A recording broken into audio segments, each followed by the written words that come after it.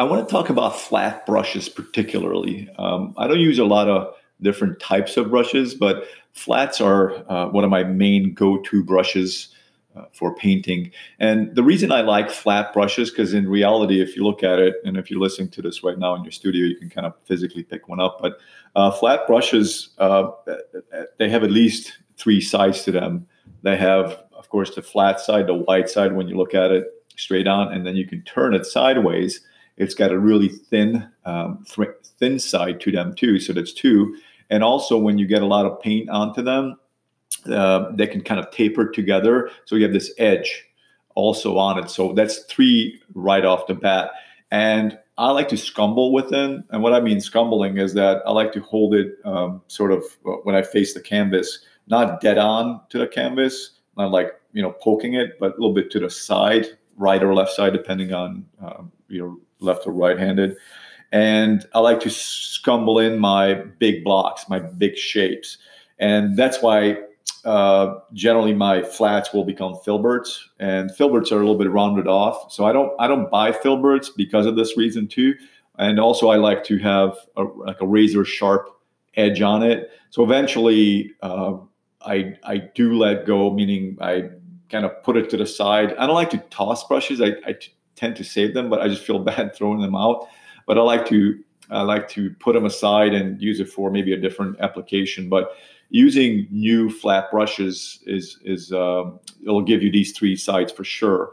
As far as brands of brushes, there's a lot of brands out there, but I want to stick with hog bristle, a good quality hog bristle. So I do not like synthetics. I don't think they perform for my needs as well. It might work for you. And a lot of these things that I talk about in these episodes are my not just theories, but I actually work with these materials, and these concepts are I work on these myself. It's not theories, but again, hog bristle, a good quality hog bristle brushes are great.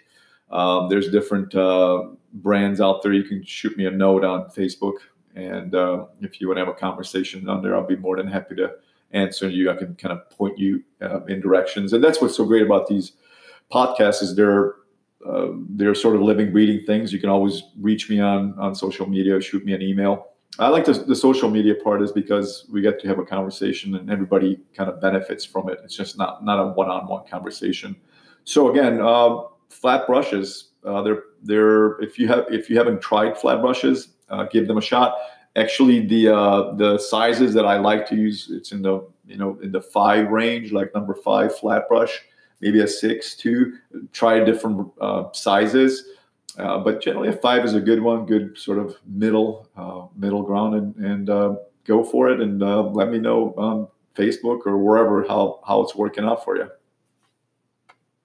If you like this episode, make sure you come on over to my blog. I have free videos there for you. A lot of them are highly educational, and I also have written content that I know you will enjoy.